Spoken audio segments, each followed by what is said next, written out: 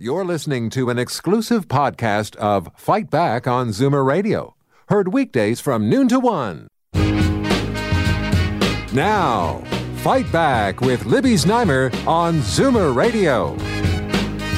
Good afternoon and welcome.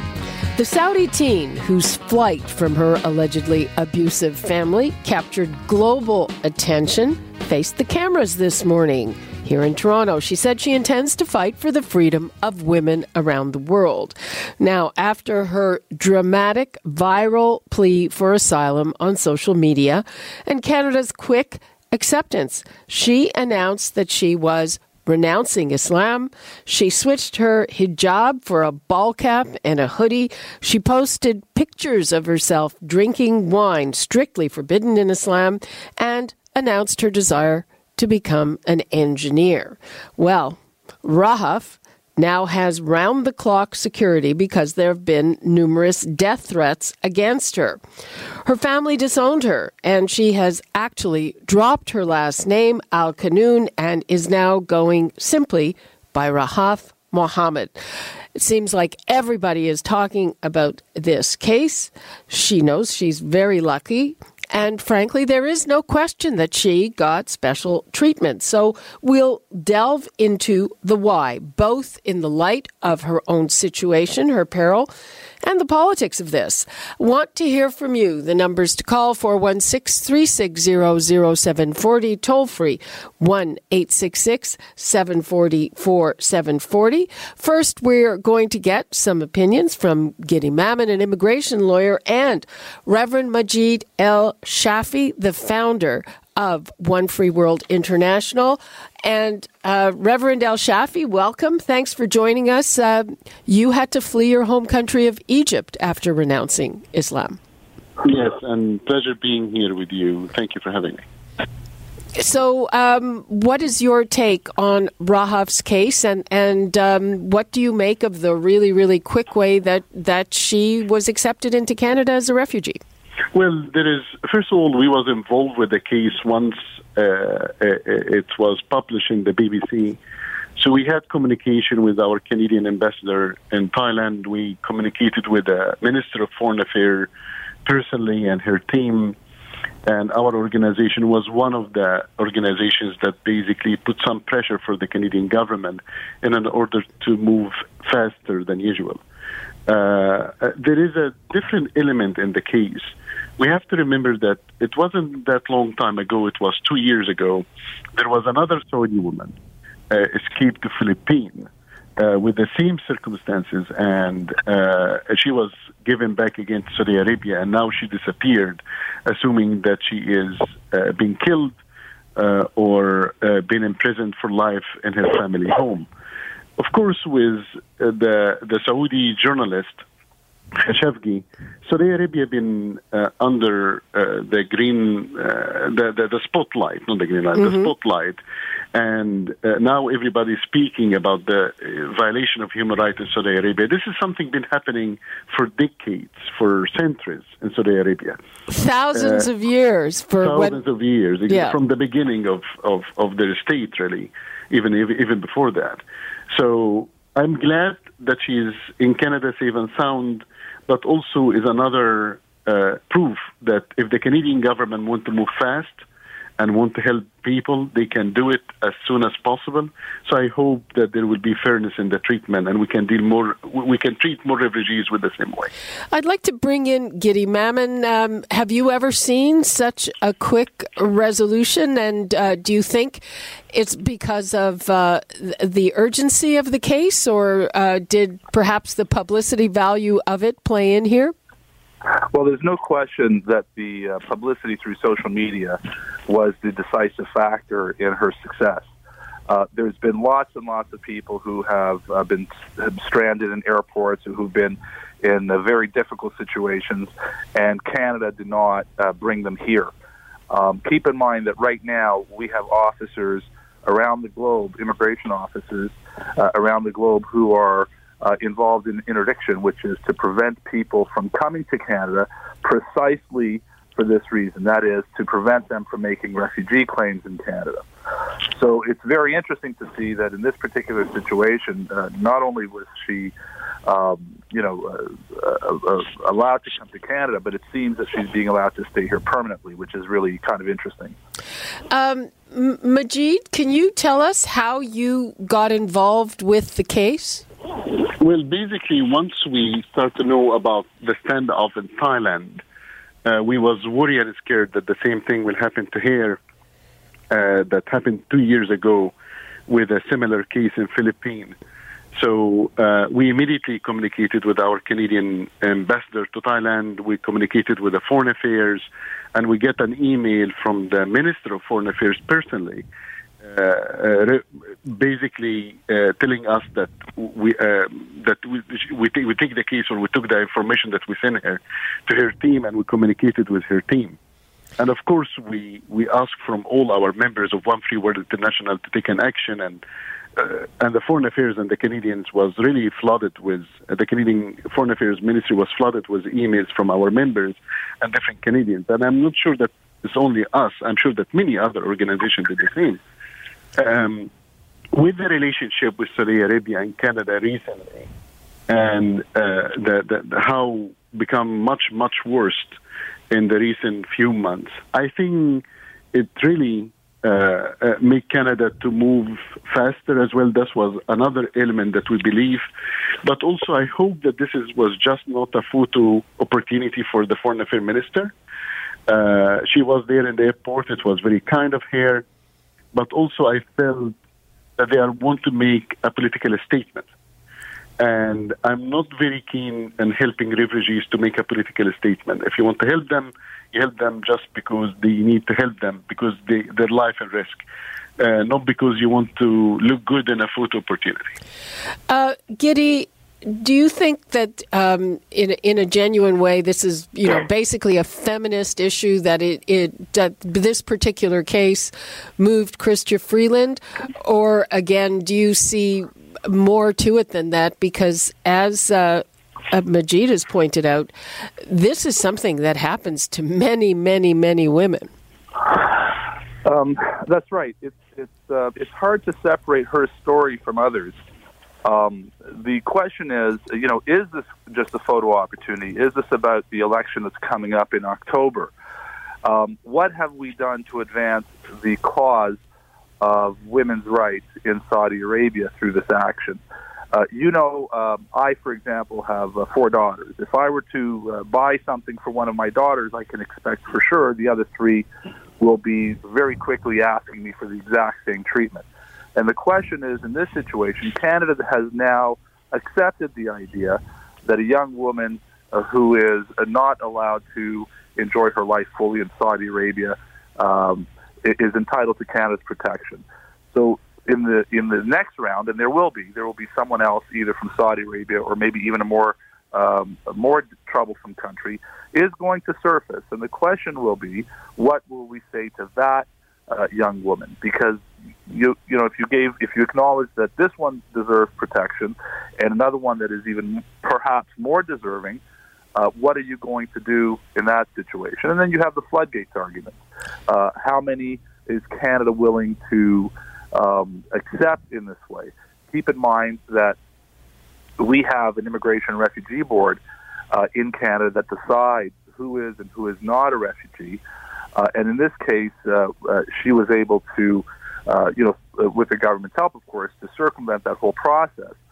So the veracity of her claim, although I have no reason to doubt it, has never been tested. So this is a question of, is this going to be just a one-off, or is this going to be the way we're going to be doing business in the future? And if so, has the government considered the implications of that? I am a little bit troubled. I think I share Majid's concern about photo opportunities, etc. This woman now has turned her back on Islam. She, as you said, she is now drinking wine, etc.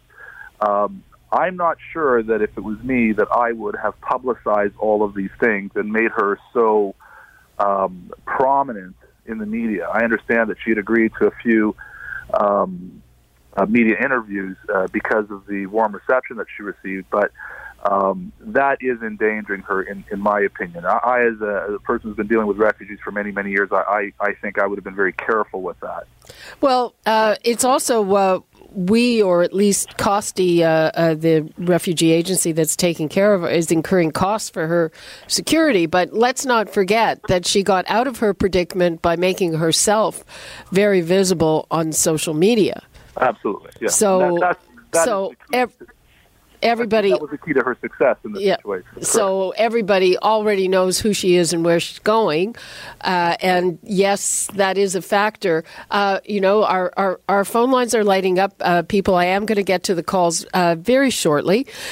But I just want to talk about this concept, and I hate the name of this, honor killings. And this is an ancient practice. It predates Islam of, based on women's purity, where they are killed if they dishonor, quote, the families. And that can be they want to marry the wrong person, they don't want to wear modest dress.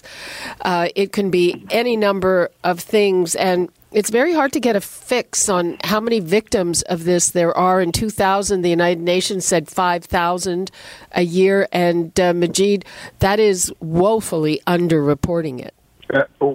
Absolutely. I'm actually shocked that the UN will estimate it by only 5,000 a year. This is absolutely a wrong number. First of all, let me just make it clear to the people who's listening to us: there is nothing honorable about honoring killing. Exactly, it's a very dishonorable thing.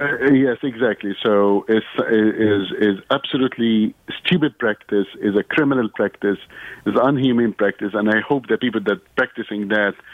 I'm a Christian reverend, so I shouldn't say it, but I hope they burn in hell. So anyway, the truth and the reality that many in the cases, especially in the Middle East, especially in Africa, Pakistan, Afghanistan, Iran, many of the Muslim countries, they will practice this, and they will not report it to the police. In a country like Pakistan, if you commit this crime, actually the people will come and give you gifts. In a country like Egypt, where I came from, you can bury them without even a police report, without the police interfering, when they know the reason is what they call the honorable killing. So definitely the UN, this is not the right number. Our estimation in our organization, under our basically debate and eyewitnesses, is way exceeded the 20,000, 25,000 cases a year. So I'm actually shocked and disappointed that the UN will put it in very, very low number. That was in the year 2000, but yeah, that's the, unless I missed it, that's the only number that I could find. Mm-hmm. And this is a real thing. And Rahaf herself was talking about how she is lucky, and other women are sent back to their families, and then they disappear. And we can imagine, as you said, Majed. Now, I do want to get to our phones, but just one more thing, Majed. And you said you give pause to the politics of all of this. Does it surprise you that this one was so quick, and say you were involved with rescuing Yazidi girls who were taken as sex slaves for ISIS, that it took our government so long to accept those women? And not only that, they didn't even finish the coda yet. So they didn't even, refuse to complete the job. Is definitely surprising. Obviously, we are dealing with a government that they like to do a lot of what will make them popular, not necessarily what will make them right. And I don't want to criticize per se, because I salute their decision of bringing her to Canada, Rahel to Canada. Definitely, I'm very happy for her, and I'm very happy for this outcome. But I really will have a great doubt that this is something that will be repeated often, and as long as unless something will bring great food opportunities to our government. So that's the fear that I have. Okay, I want to get to the phones. Before I go to the phones, Guidy, I just want to say, what do you say to people who are saying we shouldn't let a woman like that in here? What would you say to that person? Well, I think that she definitely deserves protection. I might have done it a little differently. I might have given her, for example, a temporary resident permit, and then once she comes here, she would have to prove her claim, and she would go through all the normal screenings that we normally do. But I think if Canada is really serious about human rights and human rights for women and other marginalized groups, then I think that they have to do that through our diplomatic channels and using our economic power. And that is to join the international community and force countries through all kinds of means to behave. Because I'm very happy for her, and I express the same sentiments as Majed. I'm very happy that she's here. But that hasn't solved the problem for, everybody else. And we need to come up with a more effective strategy. I think that Justin Trudeau in this particular situation will be a big winner, but I don't think that the rest of the women in Saudi Arabia are necessarily going to benefit from this. Okay, let's get right to the phones. We've got Tony in Niagara. Hi, Tony. Hi, how are you? Fine, how are you? Good, thank you. Okay, I'm really happy that woman there had a lot of guts to do what she did. I mean... Very resourceful, amazing for an 18-year-old. Wow, she should go into a baseball league or something. Very, just fantastic. I'm really happy for her. And I just want to say one thing. Especially denouncing Islam, that's like a death warrant on her. But so I hope we're really going to take care of this girl, and I just hope we can do this again. The only thing I didn't like about this, see, I'm not a dumb bunny. When that Freeland woman came out with her, she was overseas on her holiday, and Mr. Trudeau got her back for that. I know that as a fact because I spoke to Erin O'Toole's office. I know somebody there, and I really didn't like that because it was like too much advertisement for Trudeau being Mr. Nice Guy, because she was really going to be going to Australia first. And all of a sudden, bingo, she's in Canada. So I didn't like people seeing her, like her face and everything, because she is going to get a lot of static from those bad people.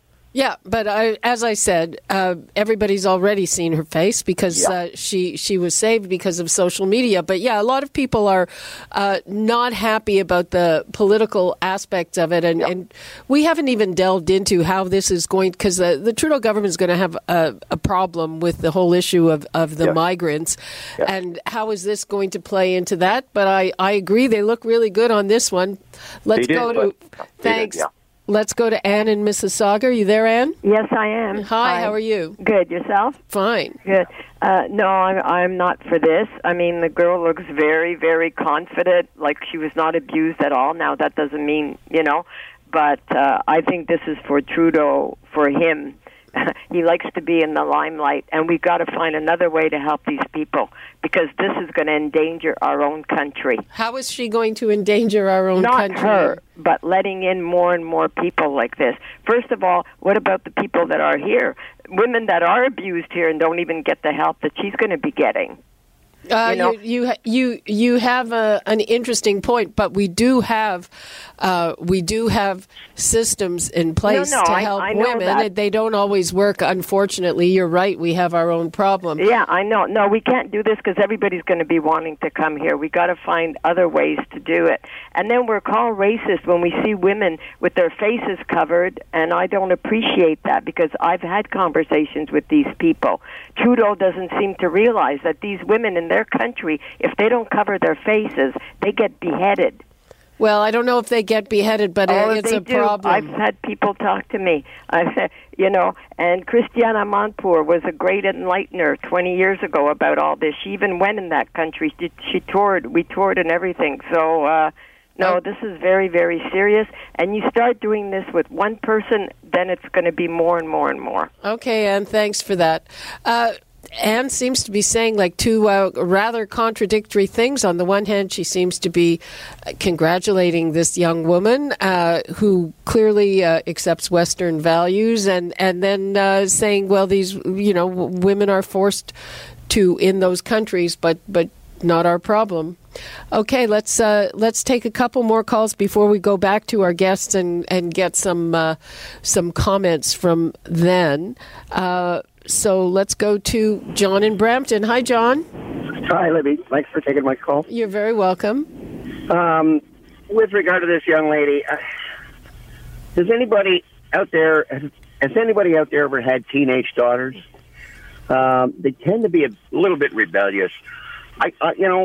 Believing what she said is taking it all at face value. Honest to God, it doesn't make sense.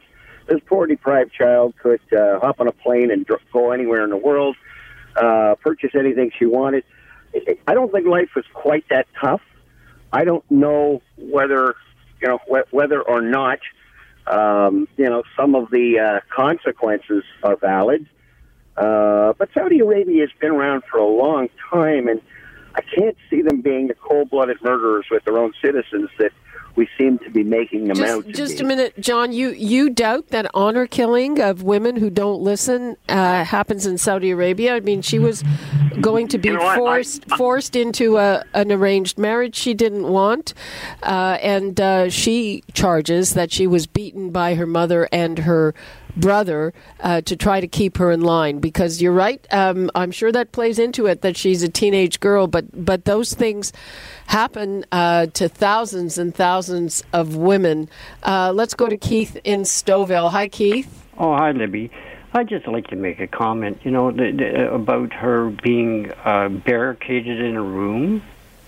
Mm-hmm. Yeah, they keep saying that. Now, like if somebody wanted to get at her locking the door and barricading it would not stop anybody from getting in there. They wanted to get in there. So I hope people will stop saying that, because I don't know how she did that, or who was after her, or somebody was knocking at the door or whatever. It just seems silly. Okay, thanks, Libby. Okay. Majed, I will get to more calls, but people seem to doubt this story, and they say it's... What do you say to those people? Well, with a young lady that contacted with regard letting these people in Canada, we have to understand that Canada is a country and that we always were there for these troubled people. And all Canadians, we are all immigration, nation, basically. And she's right about something, that we have to be careful. We have to have a balance between our conscience and helping, and also maintain our country strong. I believe that's why One Free World International always called for focusing on the vulnerable minorities, the minorities that they don't have anybody to protect them, women, children, LGBT community, religious minorities. And I think this is the people that deserve to come to Canada and accepting our values as well. With John, who debated, I think his name was John, that he debated if Saudi Arabia killing his own citizen. I think you need to watch more news and you need to educate yourself, because they do kill their own citizen every day, include even if it's outside the country. And big story, of course, the Khashoggi, they cut him pieces. So obviously he's not well aware of the situation. The people that doubting the story itself, that she barricaded the room, she wasn't in Saudi Arabia, she was in Thailand. So yes, the police did try to get in the room, and she did block the room, and that's the time that she used the social media. And it didn't take long time to be very popular very quickly, and there was a lot of pressure on Thailand immediately, and the immigration minister there interfered. So I do believe her story, and there is many evidence and many witnesses that they saw this is happening. There is no reason to doubt her. There is no reason to downplay her pain or the danger that she will face if she gets deported to Saudi Arabia. There is no reason for that. We are happy for her, and I believe that now we have a great opportunity to end with another Malala or another Nadia Murad, another woman activist, that if I am in her place, I will focus more and bring more rights to more females around the world. Okay, let's hear from Michael in Pickering. Michael, you say this isn't our problem. Well, it's good old Canada, eh? Come on over here. Someone mentioned earlier on it was going to be Canada or Australia. The Australians are bad. They won't let them in. And that's her problem and her family's problem. And here's my question. One of your callers, she wants to be an engineer. That's expensive. I went to university, and you did probably. I know how much it cost me. It took a long time for me to pay the grant off. Where's she going to live? Who's going to pay for her accommodation? Like, what is this, like a freebie? I don't like it. I really don't like it. And the problem over there in their country is not our problem. And I do agree with one of your callers about Trudeau. Yeah, it's political. And when I emigrated to Canada in 1970, nobody met me at the airport, and it took me almost 1 year to get cleared by Interpol and everything else. I had a beautiful job at Domino's, in the Domino's Plaza. I was sponsored, and it still took me a year. She walks off the plane looking like, hey, this is beautiful. Was anybody after you? That's the difference there, Michael. Thanks for your call. A lot of skepticism out there, but also a lot of people very happy that she is here. And to me, I think it's because clearly, again, she's demonstrating that she likes our Canadian Western values. Guidy, Mamann, in terms of where does this play in, you think, into the way the government is going to try to portray their immigration and refugee problems, which are troublesome? Well, they're going to have to make a decision very quickly because the next Rahaf is just around the corner. And they're going to have to come up with a policy. What they did here was not a policy. It was just a sympathetic act. It made me feel good. It made you feel good. It made a lot of us feel good. But that's not a policy. And we have to now figure out whether or not we are going to do the same thing next time. And if not, why not? And if so, to what extent?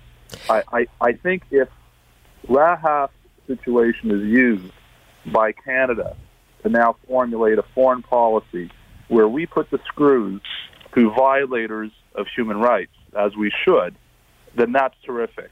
But if it's just to snap a picture with her when she arrives, make us feel good for a few days, and let the other women and the other persecuted around the world continue to suffer in silence, then unfortunately, I'm not going to be a big fan of what's just happened. But isn't, women being forced into marriages and all of that, isn't that already a criteria for refugee status? Of course it is. But if you had a woman in Saudi Arabia or elsewhere, I mean, take a look at Afghanistan, take a look at Pakistan, take a look at other countries.